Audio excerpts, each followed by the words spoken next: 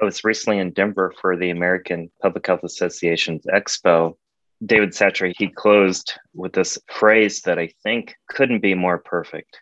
He said, in order to eliminate disparities in health and achieve health equity, we need leaders who care enough, leaders who know enough, leaders who have the courage to do enough, and leaders who will persevere until the job is done.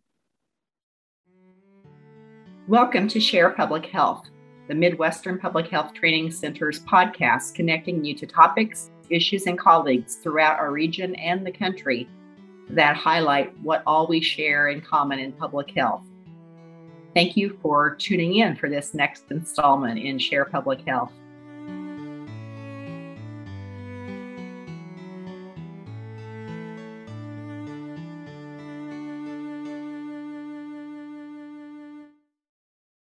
I'm Shirley Orr. I am a partner in the work of the Midwestern Public Health Training Center. My work takes me in a few different directions. I serve as Association Executive Director for the Association of Public Health Nurses, made up of nurses in public health practice at the local, state, tribal, and national levels. I also work with the Public Health Accreditation Board, where I serve as an education specialist and work to develop and implement some educational offerings that can hopefully advance the public health national standards and public health accreditation.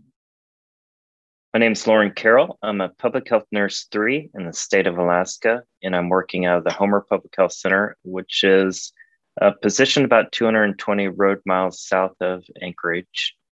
As a public health nurse in Alaska, we focus on population health. And public health nurses in Alaska typically work at 3 levels, and that would be systems change, community level interventions, and individual client-based. But when I joined the section of public health nursing in the state of Alaska, and it was around 2012, and a gal by the name of Rhonda Richmeyer was the chief of our section, another public health nursing hero. You'll pick up on a pattern here. And Linda Warman at the time, I believe, was working in the Fairbanks Public Health Center, probably as a public health nurse 4 or 5. And then shortly thereafter, Linda advanced into, I believe, the deputy chief position. I might be wrong about that, but when I took on my Homer position, which is my current position in April of 2014, Linda was the chief of the section at that time. So one of Linda's piece of her legacy was she created and guided the section of public health nursing through a communication work group, which we ended up calling it an internal communication work group, because it evolved after our work was done into an external communication work group. But the communication work group itself was really designed to do a few things, but the main thing was to increase the proportion of section staff who agreed or strongly agreed that they've got a place to share their ideas and a place to put their feedback in regards to their practice and employment with the section. And that whole process of creating an internal work group also kind of set the stage for a number of our internal work groups that are structured to create and update our practice as public health nurses in the state. Alaska, I would say, has been, it's really interesting in terms of the public health nursing leadership that has been present in Alaska. I know as far back as I can remember, when I first became aware really of the role through what was then the Association of State and Territorial Directors of Nursing and is now the Association of Public Health Nurses.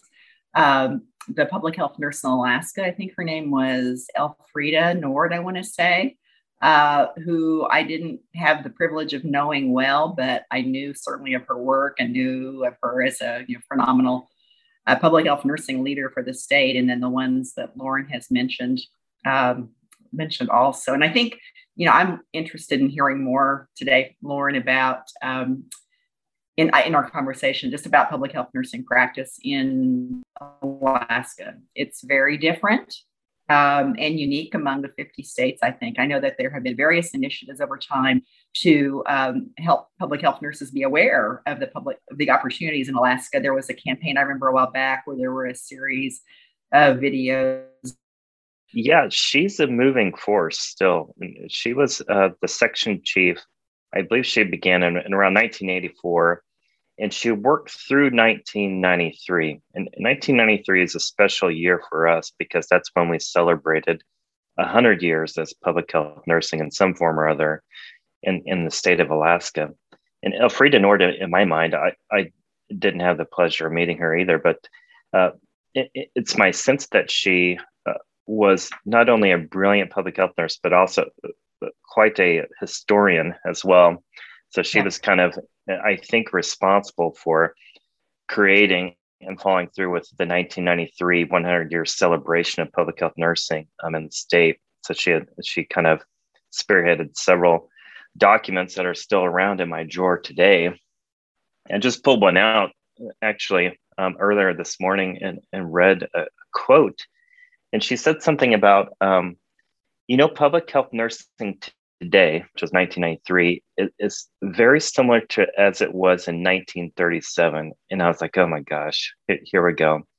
And she highlighted how, fundamentally, we had the same approach in 1993 versus 1937. And I don't know the significance of 37 as opposed to, say, like 1893. But she said it's fundamentally the same. And the fundamental piece that's the same is that we're working at the local level, face to face with community members. And that's so true. And then flipping through the pages year after year, there's these decades and decades of history that we have. And there's a pattern there. One example might be in the 1940s, we really started to work a lot with tuberculosis, especially along the coast and up and down rivers, to gain access to these mobile chest x-ray machines in order to help fight tuberculosis. As it turns out today, we're still working with tuberculosis. I've got about 5 cases in my inbox I need to catch up on today. And so there are other examples too, measles campaign, looking to eradicate measles in the 70s, and rubella, looking to eradicate polio at one time. And then today you find ourselves on the radio and on the telephones talking to folks and listening to their thoughts about COVID vaccine, especially for kiddos 5 to 11 years old. It's really interesting when we think back and reflect on some of our earlier leaders. I also think I had the opportunity to be in New York City about a year. Well, no, actually it was more than a year ago because it was before COVID with my son. And I went to visit the house on Henry Street, which was the center of operation for Lillian Wald, who is credited with having started or really launched public health nursing in the US. And I knew a bit about Lillian, obviously, already, but I learned so much more there. And just looking at the displays there at the center, the house, which is still open and houses some active community outreach work, it was apparent to me that she was really, truly the champion of social determinants of health in that era. They didn't call them that, but her practice was for sure in the community. But it was focused on housing and hygiene and having access to healthy and nutritious foods. And she also, I think, was pretty groundbreaking for the time in terms of reaching out and establishing some cross-sector partnerships. I remember reading about her engagement with a company, it was an insurance company, that donated significant amounts of funds for the improvement of the Henry Street settlement, which was where her public health nursing practice was centered in the Lower East Side of New York City. So, it's so interesting because I thought, looking back, obviously there's been a lot of things that have changed in that time since 1918 probably.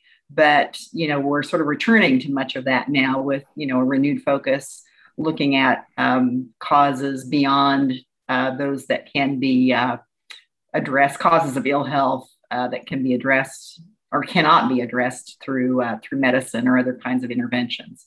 So I think it's fascinating to think about nursing practice and where it's come and where it is now and where it's headed. So I guess in that vein, maybe we could just talk a little bit about what you see, Lauren, through your lens about where the practice is headed. But I wonder if, would you please just to sort of give us a little bit of background, tell us a little bit about your background, what drew you to public health, and maybe specifically what drew you to public health practice in Alaska? Oh yeah, sure thing. Maybe I'll just make one quick comment about Lillian Wald. I'm not a historian. I'm just now becoming interested in history, but at a very slow rate. But I think I was reading that Lillian Wald got her practice started in 1893, and we hold her up as not only a leader, but leader of public health nursing, which is interesting because Miss Philippine King, we hold up in Alaska as our first public health nurse who started her practice in 1893, the Wow. same year. So it leaves me thinking, these two leaders that were, out there doing it in many ways or from a particular lens in the same way that we do it today. I wonder if there were several women across the U.S. Who also started around the same time frame. That's a what are the chances that Yeah. Alaska that we had our first we had our start in the same year? Fascinating. I think there's a thesis or a dissertation in there somewhere. What do you think? Oh, thanks for planting that seed. I just went back to school a year ago, and I got 2 years to go. I've yet to determine what my big project's supposed to be. Let's see. My start. Well, let's see. I wasn't born or growing up with the sense of like, I want to care for people and I'm going to be a nurse. And that was never me. And, I'm not wired like that. I don't have that. I actually started professional healthcare in the late 90s as a firefighter, EMT. So I did structural firefighter in a big suburb that fits right next to Kansas City, Missouri, a big metropolis area. So I got to see a lot of fire and in codes and this type of thing, pre-hospital work. Um, and I was a firefighter during 9/11. So I went through all that with our brothers and sisters. And that was kind of a good time for learning and developing it as, a young man in professional healthcare. But the big thing about, for me, for fire EMS was I felt stuck geographically. As a young man, I really wanted to see the world. I'd been to Mexico once and I'd been to Guatemala 2 or 3 times, and I wanted to see more. I'd never been to Asia at that point. So I remember, eating dinner with my crew in front of the TV, which we normally did on shift because you never know when you're going to get a call. And I remember it hit me all at once. It was like, I should be a travel nurse so that I can travel. And maybe I can take these 3-month stints and maybe I can get, some help with housing. And it just seemed like a great idea. So my last 2.5 out of 5 years of fire, I went back to school full time and got my bachelor's of science in nursing at Research College of Nursing in Kansas City, Missouri. So I got my nursing degree. I quit fire. I sold my house, cashed out my retirement, and started to travel through Central America. And I returned back to the house that I'd been in several times for a couple service trips in Guatemala. And one afternoon, I was sitting there with the man of the house in the afternoon, drinking a cup of coffee. And he was telling me, Hector was telling me, he's like, I feel sorry for the rich and the middle class because they're so preoccupied with work. And then again, it hit me in this moment. I'm like, oh my gosh, I don't want to work on the floor. I don't want to do that. I just wasn't feeling it. I continued to travel through Central America. Then I traveled through China for a while and ended up back in Kansas City where I started, settled down for a couple of years and worked on a house. And then I needed to get a job because I ran out of money working on remodeling this 100-year-old house. And I pulled out an old email from a public health nurse who I did a 1-day rotation on for community health component of my program. And I said, hey, Amy, are there any public health nursing positions open? And she's like, yeah, there are a few. Check it out on this website. And at that time, the Kansas City Health Department had an opening for a 0.5 FTE for a refugee health screening clinic. And they wanted the other half of the position to open up, create and open and run an adult and travel immunizations clinic And I was very interested in the position because it was close to where I lived. And the pay was good. And I really wanted weekends and holidays off. I didn't want to work nights or weekends. That was really important to me and still is. And I remember during the interview, they said, "Can you start a clinic?" And I said, yes. I had no idea what that entailed. But I did remember I had a real hard time making it through physics in college. It took me 2 or 3 times. I got an F and then I got a D. And then finally, on my third pass through physics, I got through it. But I remembered my instructor was this Polish guy who was looking to get a job in the United States. And he told me this job, he was sitting in on an interview and they said, "Are you an expert on lasers?" And he said, "Yes." And then he spent the entire next week living in the library, becoming an expert on lasers. And so that stuck in my head and it kind of just came out. So yeah, I worked there at Kansas City Health Department for about 5 or 5.5 years. That was my entry point to public health nursing. And then what about Alaska? How did you land there? Well, I guess the story continues. I was working public health nursing there for over a half decade, but I never really felt like I fit in Kansas City. Like I was gaining weight and I felt like I was moody and I didn't like my neighbors, even though I did want to like them. I just was kind of having a hard time for no particular set of reasons. Eventually, I handed off the adult and travel immunizations clinic to a new employee at the time. Her name is Lisa Susanaga, who I continue to work with her for years and actually still do today in some capacity. But she came up to my office after I handed off the clinic to her. And she said, "Hey, Lauren, can you cover my clinic? I'm going on vacation." And I said, "Sure." And she went to leave my office and opened up the door and started to step out. But then she turned back around and she said, "Lauren, I'm so nervous." And I said, "How come, Lisa? I thought you were just going on vacation with your husband, Iran." And she said, "No, I'm actually flying up to Nome, Alaska, and I'm flying up there for a site visit and an interview for a public health nursing position with the Native Corporation." And I was like, "Wow, have a good time."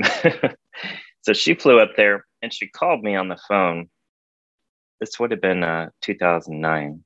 She called me and she's like, "Oh my gosh, Lauren, you've got to get up here. Everyone looks just like you and they talk just like you. And there's another public health nursing position open." And I had my resume kind of ready to go.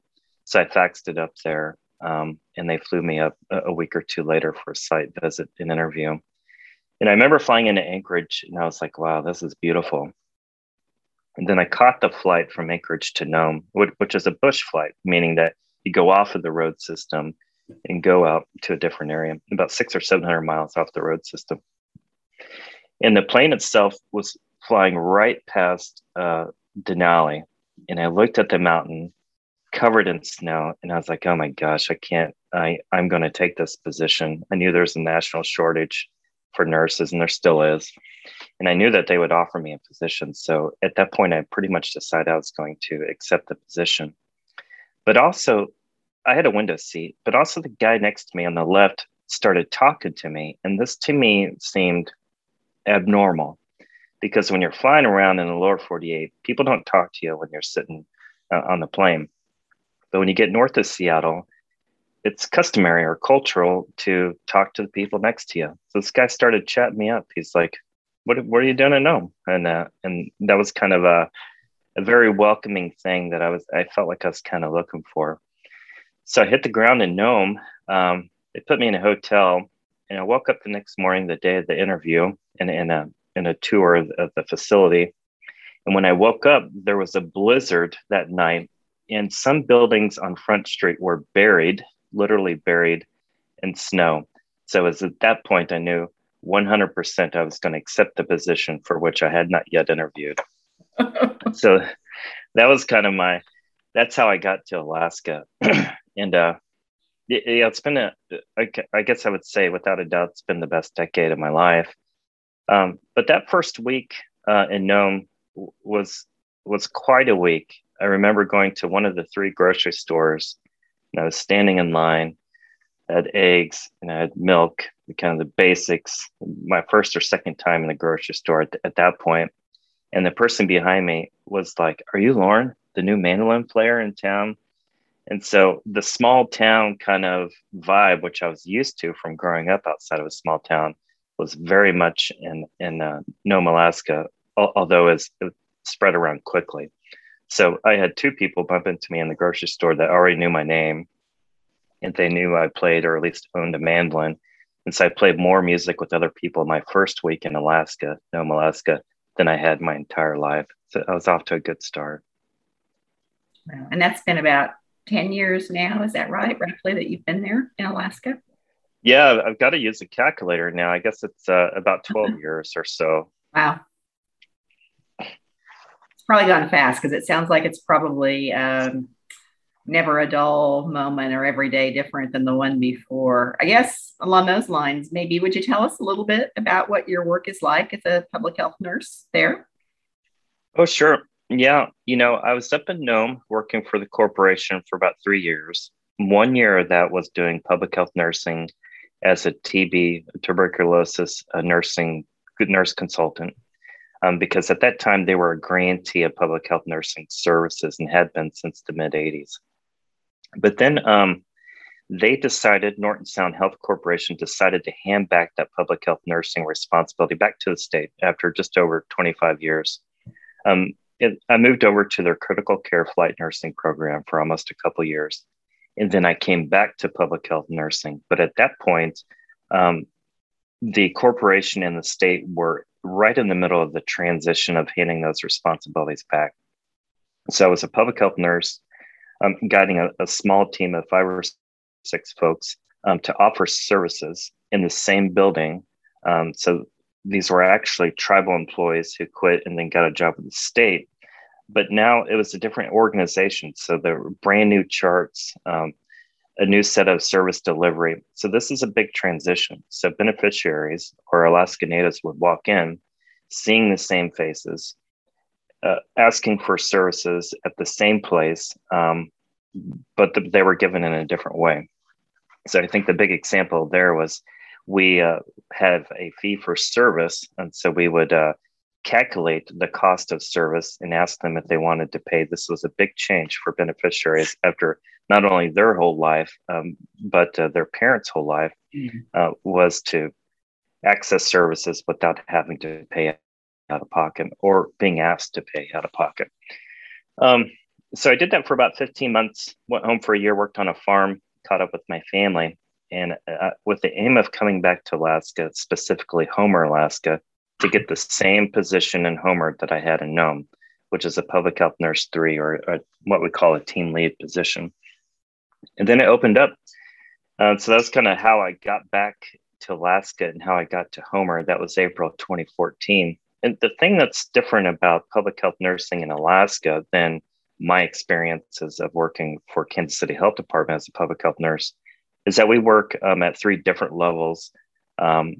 As opposed to just focusing on individuals, we work with systems, community level interventions, and also work at it with individuals for some safety gap services, which are usually surrounding communicable diseases.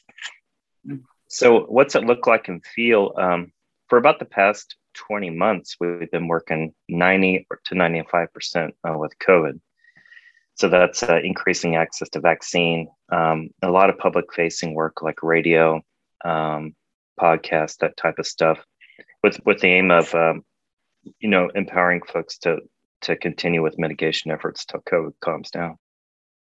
And Homer is where you remain today. You're still in that role in Homer, is that right? I remember seeing a gorgeous photograph that you sent last year. I think it was of a gorgeous area, snow covered. It was just phenomenal. Oh yeah. Yeah, I've been here in this position in place about 7.5 years. And Homer is positioned about 220 road miles south of Anchorage in what we call South Central Alaska.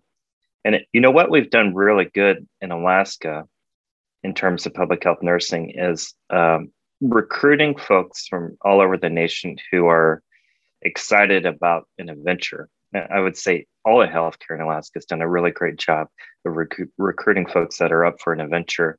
But we're still challenged to keep all these vacant positions filled, to say the least.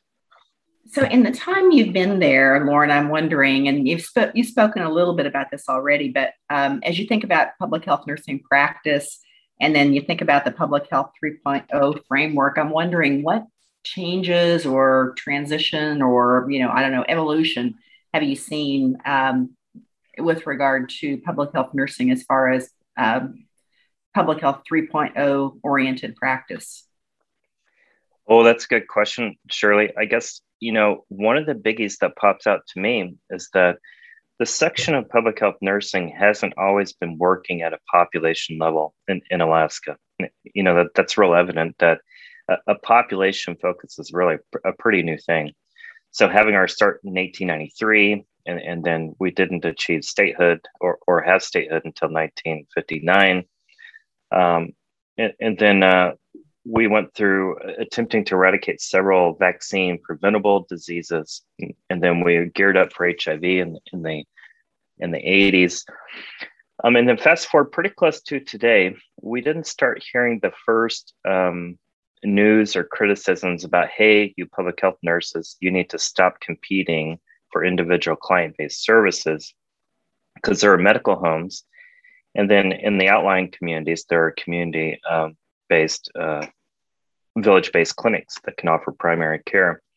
So we started to hear the first news of that around 2004. And then in 2009 or 2010, we made the official shift to population-focused healthcare. So when I showed up here, for example, in 2014, there was very much the clear public perception. And at Homer, it's about 5,000 people, about 15,000 people in the area. It was very clear that the public thought that the public health center is where you go to have the public health nurse give you a shot. And so people love to come to public health nursing or the public health center to get a shot, because the public health nurses were very skilled at it and are. But also, they didn't have to walk into a medical home or an ED, these places where maybe sick people go, and you have to wait in a lobby next to sick people in order to get your well child examination with immunizations. So there was quite a need for a shift in the public perception, and that took a lot of work. And also, when thinking about all of our public health nurses in the 80s and 90s, they signed up for public health nursing because they love kids and they love families. So maternal child health was really kind of the heart and soul of public health nursing for a very long time. So what that meant was we had a significant proportion of our employees worked back in the day where that's all we did, and that was their skill sets. And so not only that, but we have the infrastructure in place to teach new public health nurses who come to us on how to provide those services. But in regards to population-focused healthcare, we just don't have the training capacity or experience as an organization to train folks like that. So what it ends up looking and feeling can look like a little bit exploring to discover or uncover what population-focused healthcare is. So that's a real challenge. But one of the main entry points into that has been our community, in line with federal IRS, was like, hey, nonprofit hospitals, you need to do a community health needs assessment if you want to avert some taxes. So our nonprofit hospital in 2008 asked the community, they said, hey, they asked public health nurses, how should we do this? And the public health nurses said, well, let's ask the community. And they looked at several different frameworks for conducting community health needs assessments, and they chose a NACCHO product called MAP. And it's simply a prescriptive framework for conducting a community health needs assessment. MAP stands for Mobilizing Action Through Planning and Partnerships. Now, the thing about conducting a comprehensive community health needs assessment is it takes a lot of people, and it takes a lot of different kinds of people to mobilize and empower a community to assess their own health. So that in itself is kind of where a lot of cross-sector collaboration is born. But also it's where a lot of existing cross-sector collaboration can be highlighted. So we've had, mental health and physical health and mental health. All those folks have been cross sector collaborating for years. But when thinking about a community health needs assessment, it can pull in other aspects of community health, like the built environment, economic wellness, and cultural wellness, things like that. So in regards to making that shift from public health nurses are the people that give shots to more of a systems and community-wide basis, the MAP framework has been real key for us to make that shift. So from that initial CHA back in 2008, what do you see today in terms of were some of the things that were priorities, things that the community identified as being really important to them? Are there some of those things that are still important, that are still priorities there in Homer? Oh, yeah, sure thing. I think that the framework we've been using has 4 major components or pieces to the community health needs assessment. And one of them is a perception survey, which really answers the question, what do you, the people, feel like our major strengths and weaknesses are? The one thing that keeps popping up year after year after year, and you've seen it surely in a photo, is that the natural beauty is something that we see is one of our strengths. And so if you could imagine, and you should come up and try this, you wake up and look out the window, and when you see mountains and glaciers in a spruce forest, you get this feeling that you're in vacation mode every day. And so that's a great way to start the day. So that's simplifying it. But also in terms of weaknesses or areas that we can improve, the past 2 or 3 community health needs assessments, the perception of substance misuse has risen to the top. So an example, cross-sector collaboration, and how we've kind of looked at Public Health 3.0 or operationalizing it locally, is that the community health needs assessment feeds or informs a community health improvement plan, which we ask the community, what do you folks want to do about this? And our current community health improvement plan has 2 components. One is a resilience coalition, and the second one is an opioid task force, or all things addiction is what it's called currently. And so these are folks that come from different areas, have different kinds of professional backgrounds, but they all are in alignment in their goal to improve this really complex social issue. That's just really very, very interesting to think about that evolution and all of those things. Resiliency certainly has been, even though maybe when it was initially brought forward as an issue, maybe for very, very different circumstances, certainly I think with COVID and all that we've experienced, it's certainly critical today. So it sounds like some things that there have been some really long-term themes that have sort of driven the work and probably shaped some of the partnerships that you're involved in too, I bet. Yeah, for sure. And we see some patterns too. Like access to care is a really big one in our state. Like Texans, they feel rightfully that their state is big, and it is, but Alaska is about 3 times bigger and with much less of a population. So we're about 730,000 people, which means we have about 1.2 square miles per person. That means we got a lot of space, but it also means it's a challenge to get to healthcare. The average Alaskan travels 150 miles to access healthcare. So that's something that we see persist through time and also pops up obviously during COVID-19.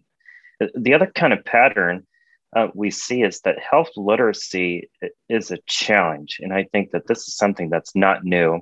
And I think that it's something that it's going to take us a long time to find some creative, successful solutions to. But when thinking about literacy, I recently discovered, I didn't know this, I recently discovered that more than half of the folks in the United States have literacy deficits. Literacy is tied very closely to health literacy. And I think that this is part of what we're seeing with COVID-19, or what's everyone's ability, or each individual and family's ability to seek out access information about health, but also be empowered to match and line that up with the health literacy to make the best decisions possible for an individual and family in such a way that it improves health as opposed to deteriorate.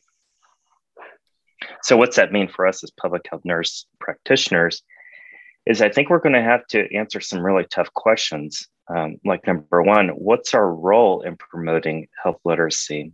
And number two, how do we discover how to do that and train new employees in terms of public health nursing practice in the future?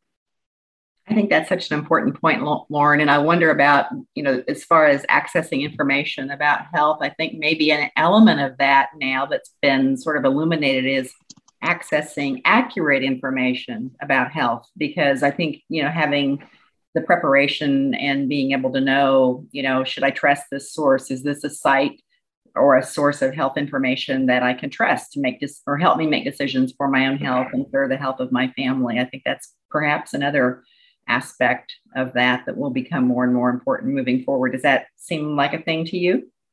Oh, yeah, I sure do. And I think that misinformation is something that we're a little bit more familiar with in comparison to disinformation. And disinformation goes a little bit deeper and has a set of agendas of which I am not aware of for the most part. So I think that, some of the challenges with misinformation and disinformation are that it takes time to debunk. While if that were true, and it is, it takes time to debunk. This is already occurring, the need to debunk or otherwise face these challenges when our public health workforce is already struggling in regards to funding streams and also keeping vacancies filled. And so when you have a stressed public health workforce, like you'll see consistently pops up in PHWIN's survey, is that an already stressed workforce, it's a real challenge to take in new employees and get them trained in the ways of public health nursing. So over the next few years, I think we really got our work cut out for us. I'm thinking too that we can really learn a lot from Alaska, because it seems like you have been dealing with, a workforce that's had needs and, opportunities, always. I suspect that there are openings and the need to recruit more and more for Alaska. So I think now we're really looking at that scenario more broadly, just about everywhere. So I'm wondering one thing. I'd love to know a little bit more about how all this may impact or how it may fit with the work that you're involved in. I don't know a great deal about it, but I know that you're currently involved with Johns Hopkins MPH Bloomberg Fellowship. So could you tell us a little bit about that and how that might be shaping your work in the future? Oh, yeah, sure thing. Right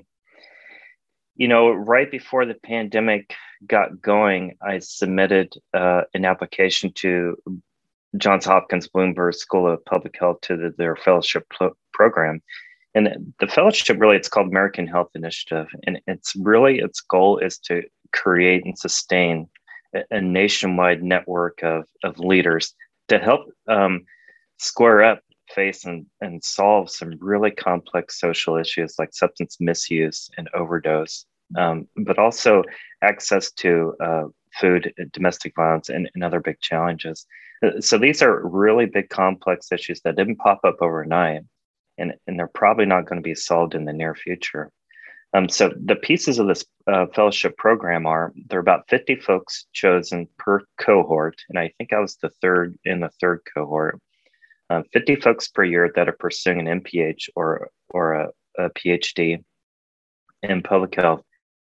And it's in partnership with the school, the employer, and the individual doing the program. And so some other pieces are not only to get through and enjoy what they call world-class education, which I totally agree with. It's been amazing. Is to also work in collaboration with the partnering organization on a project.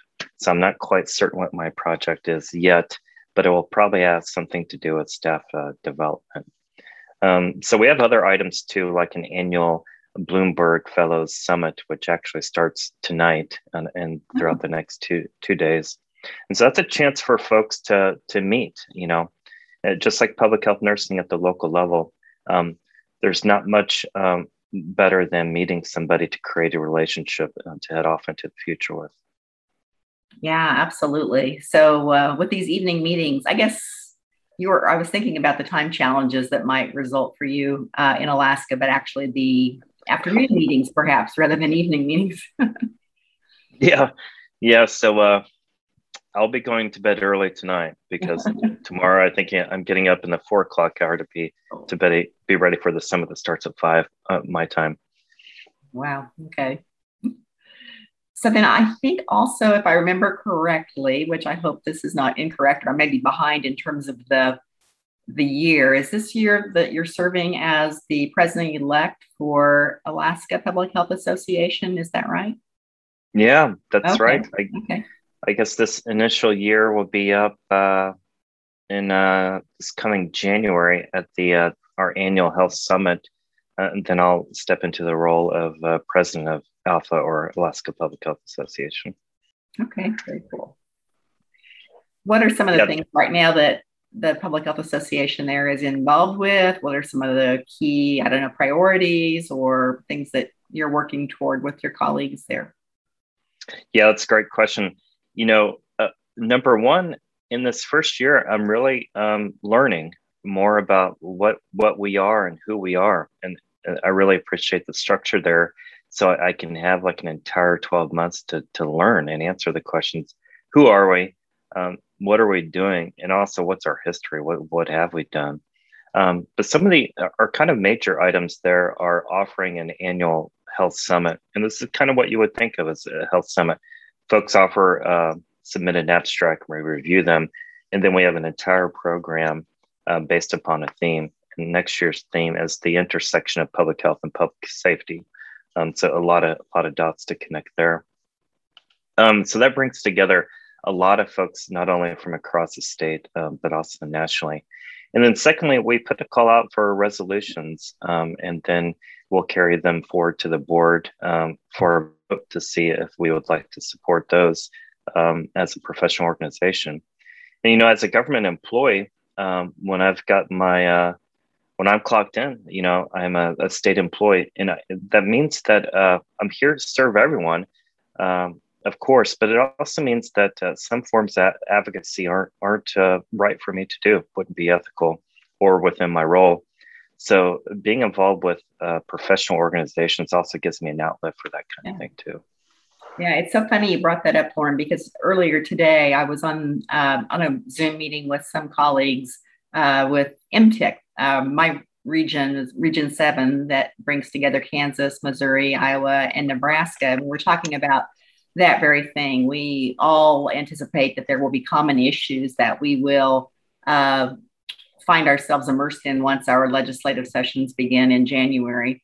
And it's really difficult. And we all walk as public health practitioners who are in governmental public health.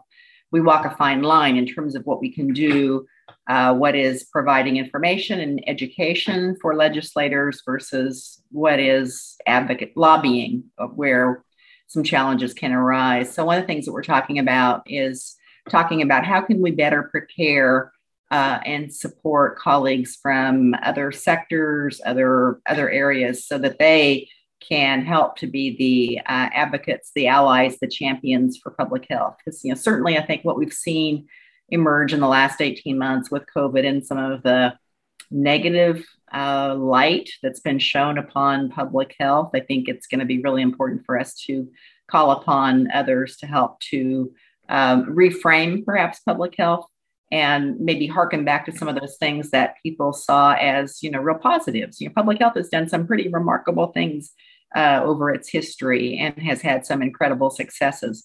And while certainly not everything has gone right, or as we would have preferred it go during COVID, there still have been a lot of successes. So I think, preparing and bringing along our colleagues who can help us share that, tell that story, and communicate that more widely is really going to be important. If it's only coming from us, it sounds perhaps a little bit self-serving, but if others can share that message too, then I think it can perhaps be more effective. Do you see that in your area or your practice, Lauren? Oh yeah, to be sure. The thing is, you were sharing that popped into my head is, public health to a certain degree, but really public health nursing to a large degree. Like I was saying, we were really perceived as the people that give shots, 7-8 years ago. And so I've been working on that for a long time. But then COVID hit. And what that meant for us is that we were public facing more than ever. So before COVID hit, I used to be on the radio like once a year, and I wouldn't even show up to the station. I would take it by telephone so I could have my two screens and I could have all my info laid out. Really nervous, and I'd still get nervous to get on a podcast or radio, but the point being is I didn't have those skill sets, and I certainly didn't have the training that, in the world of public health nursing, that was very much like throw the nurse in there, go get it, which is kind of, that's in our DNA. We tend to like flex and be able to discover skill sets as we need them based upon community needs. But then COVID hit. And then, so I made a very conscious decision. I was like, oh boy, this could be a very long road. And there's going to be a lot of opportunities, especially change. So if I don't grab these opportunities, and if we don't, they're going to pass us by. Mm-hmm. So I made a big personal and professional decision at that time, which has been almost 2 years ago now, to say yes to everything. So for 2 years now, I've been saying yes to every radio, yes to every interview. So I've really leaned into that to try to develop these skills that I clearly didn't have before the pandemic. That's really pretty phenomenal. I think that there are others that probably would say, wow, that's great that you did that, but I would be terrified to do that. So do you have any advice after this experience of 2 years that could perhaps cause people to feel a little less trepidation in that media work? Oh, yeah, sure. I guess I would say number one is it'd be real good to consider upfront to be committed and open to receiving feedback and input. So what do I mean? What does that look like? I would say ask for it. Each person that you work with, especially the people that you work with in an intimate space, like within a public health center, ask them constantly for feedback and make it very welcoming and be ready to incorporate it. I guess I would say number two, which is kind of similar, would be have someone that you can talk to in a very honest and vulnerable way about the skill sets that you're trying to tune in, and then ask them for feedback too. So there's not exactly a guide for public speaking for the public health nurse. There's probably some tools out there, but also in line with adult learning theory, maybe there's not much better than jumping in there and getting experience. And I guess I would say third and lastly is that, the thing about public health nurses, one of them is that we live with the people that we serve. So these are people that are already standing behind you in all that you do. So just know that, when you're speaking on the radio, they care about you, and they're listening for your message. And when you stutter or you don't have the words, they don't even hear that. So just know that they're there to support you.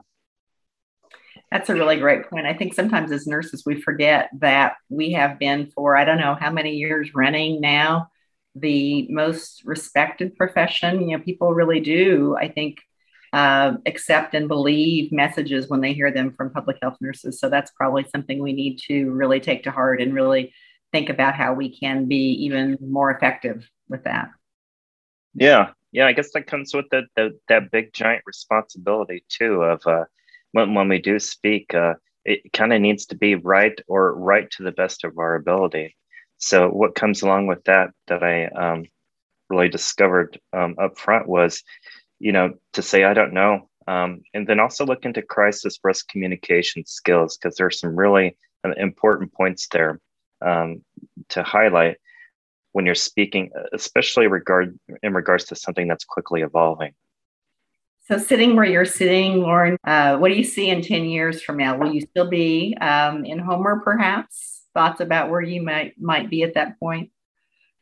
Oh, wow. That's a great question. I guess in my life, how I've tried to structure things in the past 10 or 12 years is my personal life comes first and then my professional life. And a big part of that for me in the past 7-8 years has been where I live. So I live at the end of this 1.6 mile trail, and I live in this cabin that's off grid, and I'm out, harvesting my own wood and water. And I'm highlighting this because these are the things that constantly nudge me into movement and interacting with my natural environment. So it keeps me happy, and it keeps me healthy to the degree I am today. So I don't. Sometimes I think about what would life be like if I moved to Anchorage or Fairbanks or made another move. But from today's perspective, I think I'll probably be here for a while. I'll probably move on at some point. But today I'm happy because, like I was saying earlier, I get up, and when it's daylight out, and I look out the window and I look through the spruce forest and see glaciers and mountains. I feel like every day is a vacation. And that's what that means is my quality of life is really, really high right now. And that's really important too when thinking about how can I open up and explore ways of improving professionally. So if I'm in a good spot, then I'm positioned well to do well. And that positions me well to support the new employees that are coming on. Employees come and go. But sometimes they make moves within the section, and take on promotions. And then sometimes folks go back to the lower 48. But a pattern that we have in Alaska is after someone's been employed with the section, and then they leave to go home to lower 48, they'll oftentimes come back, and that feels good to support them in that. Interesting. Yeah. Well, and those things that you just described about your morning and where you wake up and what you see and be working and living in concert with the environment around you, I think all of those things are really important lessons for us, especially as we've struggled these last couple of years and tried to help people find ways to be more resilient. That term we've used over and over and over. But it really is true. I think that the things that nourish you as an individual certainly enable you to maintain your practice and to be, a strong, competent public health professional. So, yeah, and I think we need to do better too about hiring a more diverse public health workforce and public health nursing workforce. Absolutely. Like I'm a very privileged white man. I've got great parents I'm very close with, and they're doing well. And I have a brother who I'm close with. He's doing well. And that's not the case with everyone, and that's certainly not the case with all the families within the communities that I work with. So we need to have diverse set of folks that we're working with in order to provide the most culturally competent and otherwise appropriate services to the communities that we serve. Excellent, important point. So, are there things perhaps that we haven't touched on yet, Lauren, that you think might be important to share regarding your perspectives on public health nursing, particularly from your vantage point there in Homer?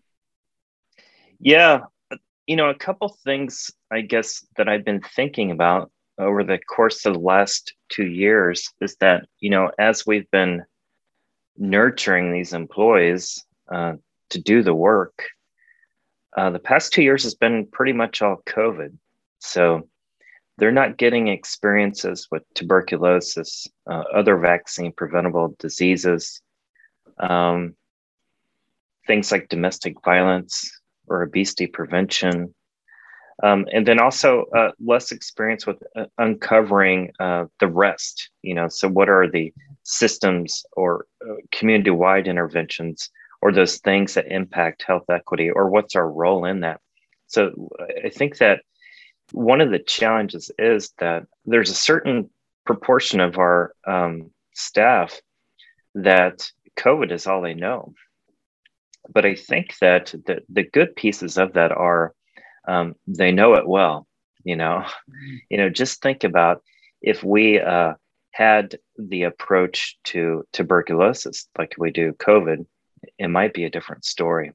And so what I mean more specifically is not only are we managing things like diagnostic tests and access to treatment and case managing, but nowadays with COVID, we're having these things like echoes. So we get several folks from cross-sector backgrounds and professions on the call at the same time that are looking at answering the same question. And the audience or the active participants are the general population.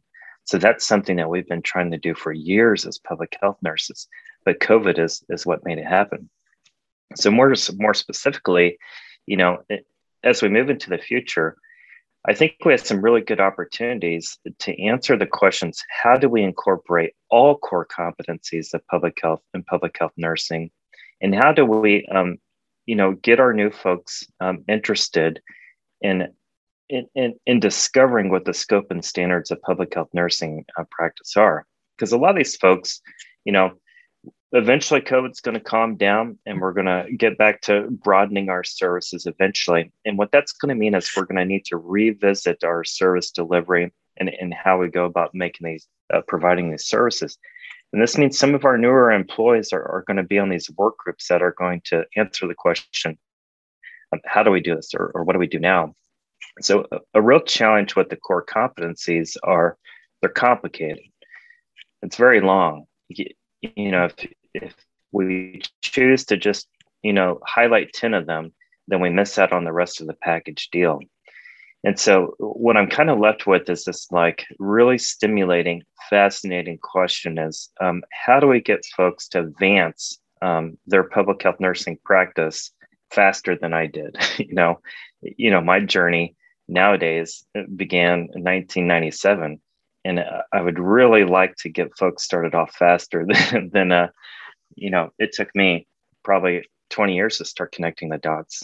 But if we can get folks to start connecting the dots within their first couple of years, I think we'll be setting the stage to leaning into health equity and perhaps social justice. It sounds like there's a thesis or dissertation in there too, right? There you have it, perhaps. Maybe. I think you're right. Well, Lauren, I want to say thank you so much for taking time to talk with me today. Your insights about public health, your lessons learned in Alaska are, I think, a phenomenal source of inspiration to all of us, not only as public health nurses, but as practitioners of public health in general. So thank you so much.